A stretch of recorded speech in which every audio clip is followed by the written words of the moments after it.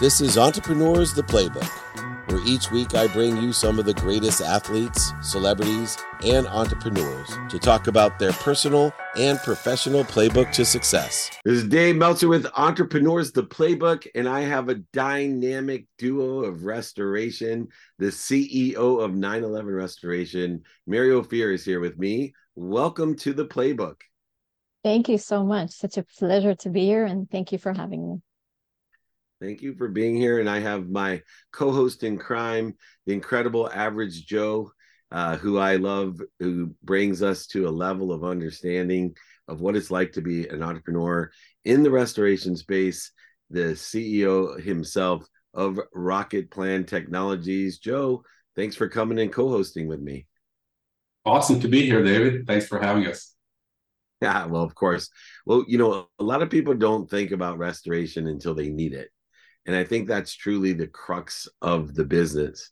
And your mission is, Miri, to build a fresh start culture, which ironically, inherently, internally at the company, but also it amplified externally, because when we're in the 911 restoration first and fresh start culture, that's really what people want, is a fresh start. And me, I've been a victim of a fire, and I've had to deal with all the different parties who love to point their fingers in varying directions, when all I wanted to do was be able to fix my home and restore my family.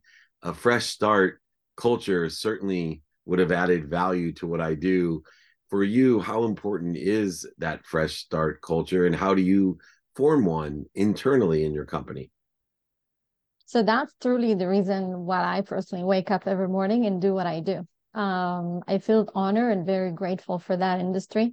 If you think about it, like you said, I mean, people are reaching out to us in the moments when they need us the most, right? We hear all of our phone calls are recorded, so we hear clients that are calling, and some are upset and crying, and it's such a difficult moment when their whole household is flooded, or maybe it's business and there's financial loss. So for that, this is truly what we see, right? Is the emotional aspect of it. So the main thing that we want to make sure is to show them that empathy. Like, we hear you, we understand where you're at, and kind of guide them through, when such disaster happens. And we found that when you really show that empathy, when you really care, right? So when we approach every house, we treat it as if it's one of our own houses, right? If it's my mom's or dad's or one of our relatives. And I think that's key, and that's really our starting point. And when franchisees, and that's really the constant training that we provide our franchisees, from day one when they join our franchise. So that's really like the core of it on our end. Yeah, it's amazing, in all different fields, how we make people feel is sometimes more important than what we actually deliver, whether as an author, a speaker, an entrepreneur, or in the restoration business. What are some of the challenges, though, when we deal with people that are in a interfering type of emotional status, that they're not looking for ease? They actually may feel like a victim. They may feel like they're being punished, and you're under a scrutiny, because even a normal response may be taken as one that's non-empathetic, that, oh, you don't really care. And how do you overcome the fact that people's mindset may be looking for something that's missing, instead of looking for help in these processes? So I think, again, my starting point, and that's my way of living, right? I'm a big believer that in order to make a difference, you don't have to be brilliant, you don't have to have special skills. All you have to do is truly care, right? So if you think about it, so I think that's something that either we have it or we don't. And it's something that we heavily speak about when you franchisees join us. So when we have, the first contact with that homeowner or that business owner that calls us, it's that empathy. We keep in mind that they're very stressed, right? And in some cases, that's a mom, and, she has babies at the house, and, it's their personal belongings that are ruined right now. So we heavily focus on that internally, right? When we deal with people, and patience, right? So be human, truly listen to them, be patient with them, and kind of guide them through that. I mean, we've been running into different situations, right? Some are more stressful than others.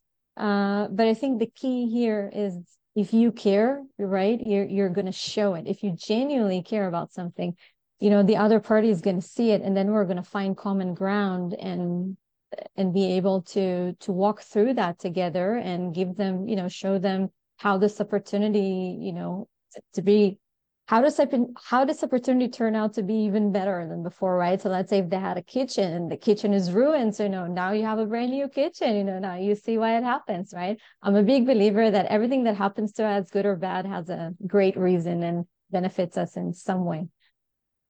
Yeah, that protected and promoted side of it. A lot of people don't take that mindset and don't share that with the people that are most concerned with it. And, working with Rocket Plan and understanding the varying degrees of blame, shame, and justification, being a franchise owner, and you were on the marketing side, Miri, when you started, sometimes when we don't have the right partners, it doesn't matter what culture we have.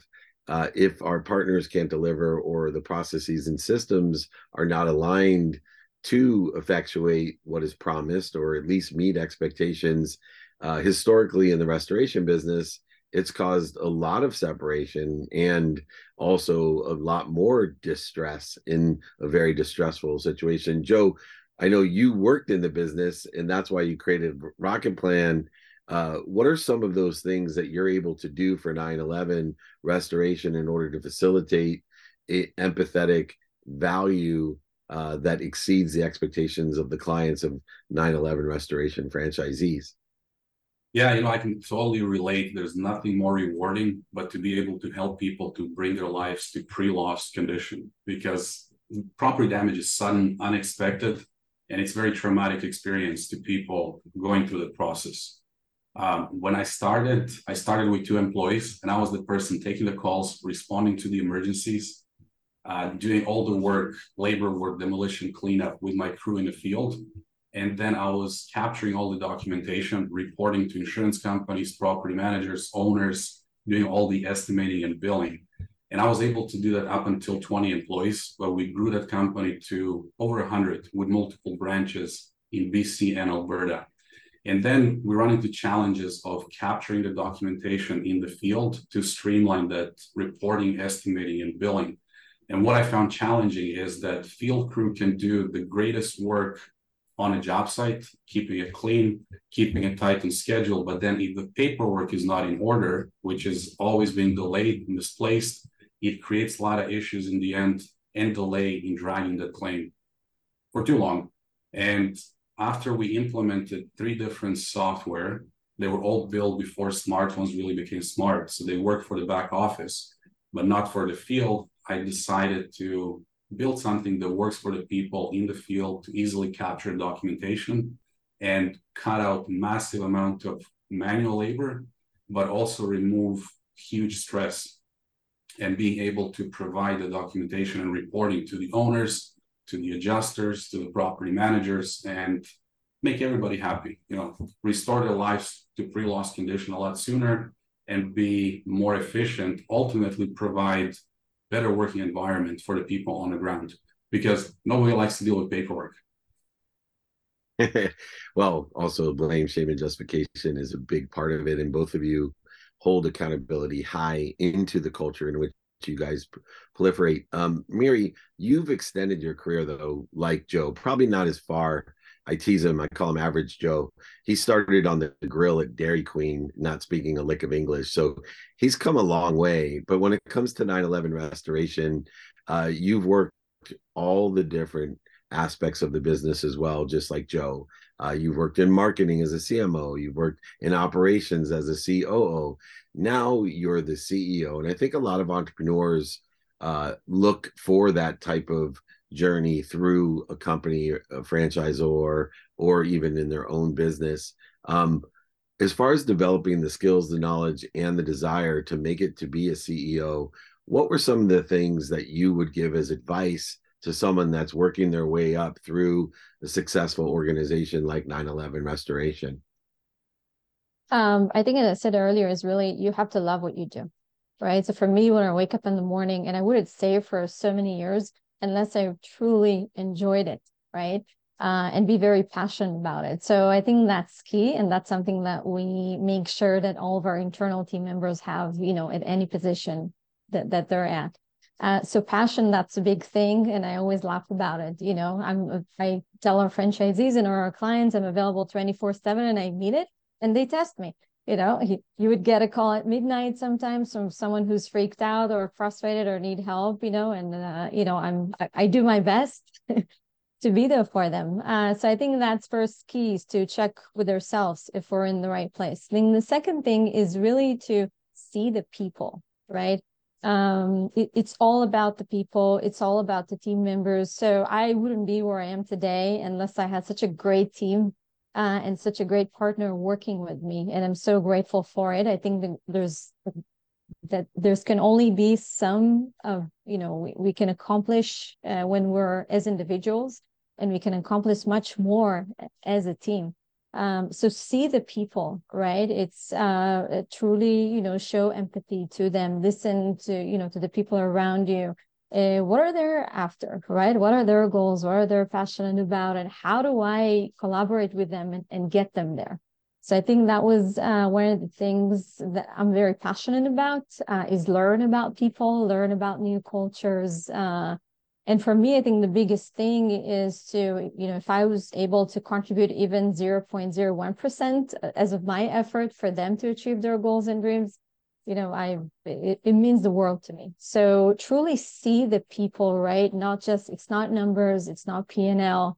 Without them, I wouldn't even be here. So I think that's truly the key for me as if I look at my journey, as I've collaborated with hundreds of franchisees, different peoples, on behalf of headquarters. And it just starts and ends there.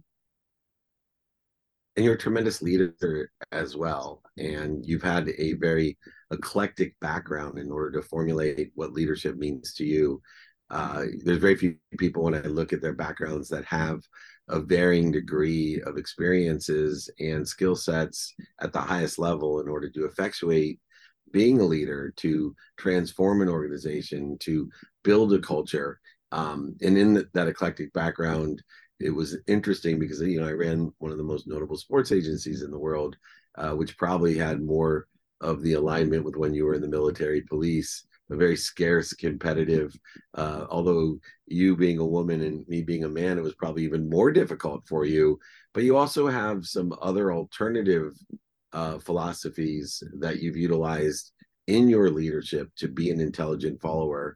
How have you combined this eclectic background and experience? What are some of the things, maybe alternatively, beyond the obvious leadership skills that you have by earning your way up to the top at 9/11 Restoration, being a military police executive or officer, but more importantly, there's a lot of depth to your own mindset, heart set, along with that leadership handset that you've developed.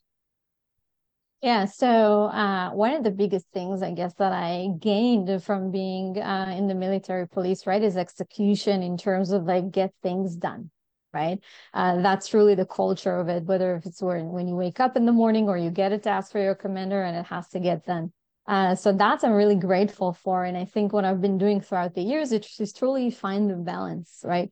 Because for me, if I would have to define leadership, for me, leaders are here to develop new leaders, right? I'm not the type of person that would say I'm the boss and you have to follow my instructions. I think leadership, it's leadership through support. It's lead by example, right? It's truly sit with, whoever, works with me and truly try to, again, understand what they'd like to do, what's their career goal, right? And help them get there. So there's a lot of coaching involved in that.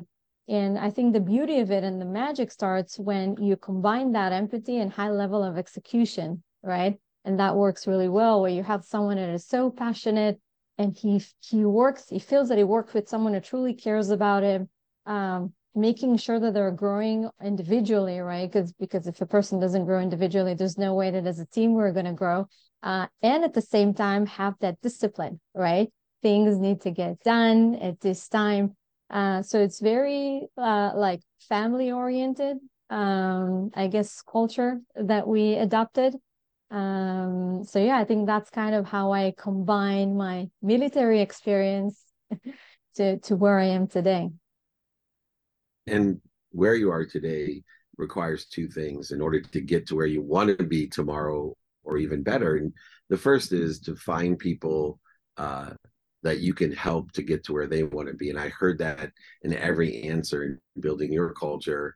But a lot of executives and leaders get to that position and they forget about the radical humility of asking for help, finding people like Joe Tolzman that sit in a situation that they may want to be in and ask them for help as well. How important is it not only to elevate others to elevate yourself, but elevate yourself by asking for help? So I always say that for me, I'm far from being perfect and I don't have all the answers. And for me, it's always a learning opportunity with whoever I speak with, right? So that's my starting point. And I tell that to my team all the time, or whether if it's franchises, I always consult. If I have an idea, I would go to the head of that department and I'll say, hey, what do you think? Right. So there's always, it's never dictate, right? And hey, this is what I want to do it. It's I have an idea. What do you think? If it's the franchise community, for example, one of the things that I always do, we have the franchise steering committee. Every decision that I take is with their blessing, right? I mean, the challenging part is to find that common ground because sometimes, we may not see things eye to eye. But in many occasions, even if we agree to disagree, they'll say, we really appreciate it. You took the time. You didn't have to. You could have done whatever you wanted, right? But, you still took the time to consult with us. So that's what I always convey to everyone, right? You don't know everything and I learn from everyone. Every conversation that I have with any team member or any franchisee, it's a learning experience for me. I'm a big believer on reflections, right? Whatever you get, it's part of it's in me. Also, big believer that the meaning of communication is the feedback that you get.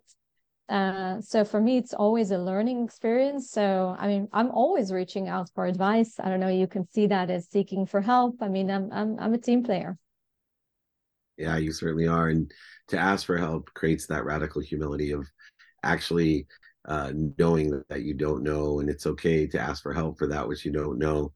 The last topic is, looking at your career as a single mom, working so many hours, working your way to the top to build a family culture as well as a professional culture.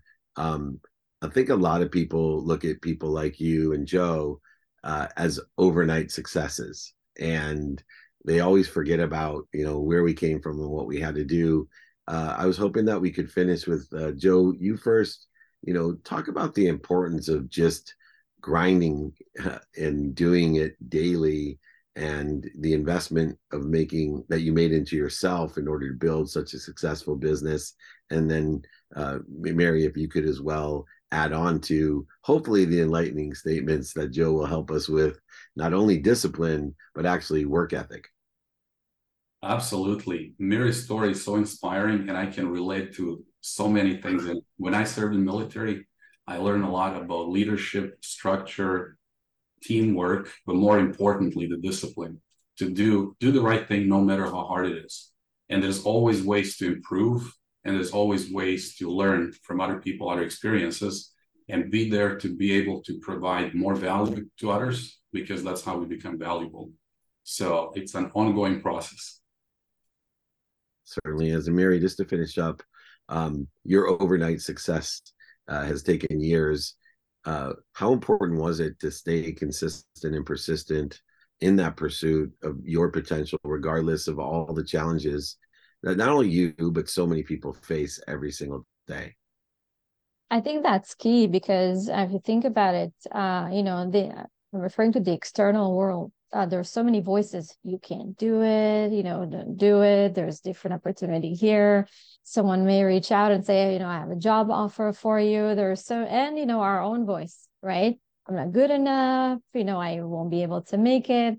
I think in order to be where I am today, people think it's easy. It's everything but easy or fast. I think leadership starts with leading ourselves, right? And by leading ourselves, that means to kind of shut off all that voices, all the external voices, and truly listen to our inner voice, right? Where do we want to go? Regardless of what everyone says. If I would have listened to other people, probably wouldn't be here today, including my close relatives, family members, siblings, parents, right? No one really thought I'll be able to make it, which was very challenging. So to your point, I think persistence and consistency, it's truly key to that. And believe in our way and be true to our inner voice, and just great things will happen. So that really worked out for me. It certainly did. And that inner voice is so important. I tell people all the time, be careful what you're saying to yourself. It's bad enough to look for what other people think or want for you, or what's missing or what you don't have. That's the easy one. But be careful of what you say to yourself, because you're listening. And if we don't talk the right talk to ourselves, we might listen to the things that are missing, what we don't have, or what other people want for us. And as much as we need to restore other people's lives, we need to make the investment in ourselves in order to make that investment in others and have a fresh start everything single time we have struggles, pains, voidage, shortages, and obstacles in our life. If you want to learn how to be a success, there's people like Miri Offir out there and Joe Tolzman working together, collaborated in a coordinated movement to provide value, to provide other people during some of the most difficult times you'll ever face, to have a fresh start, to be protected and promoted by two great executives, Joe Tolzman, Miri Offir. Thanks for joining me. This is David Meltzer on The Playbook.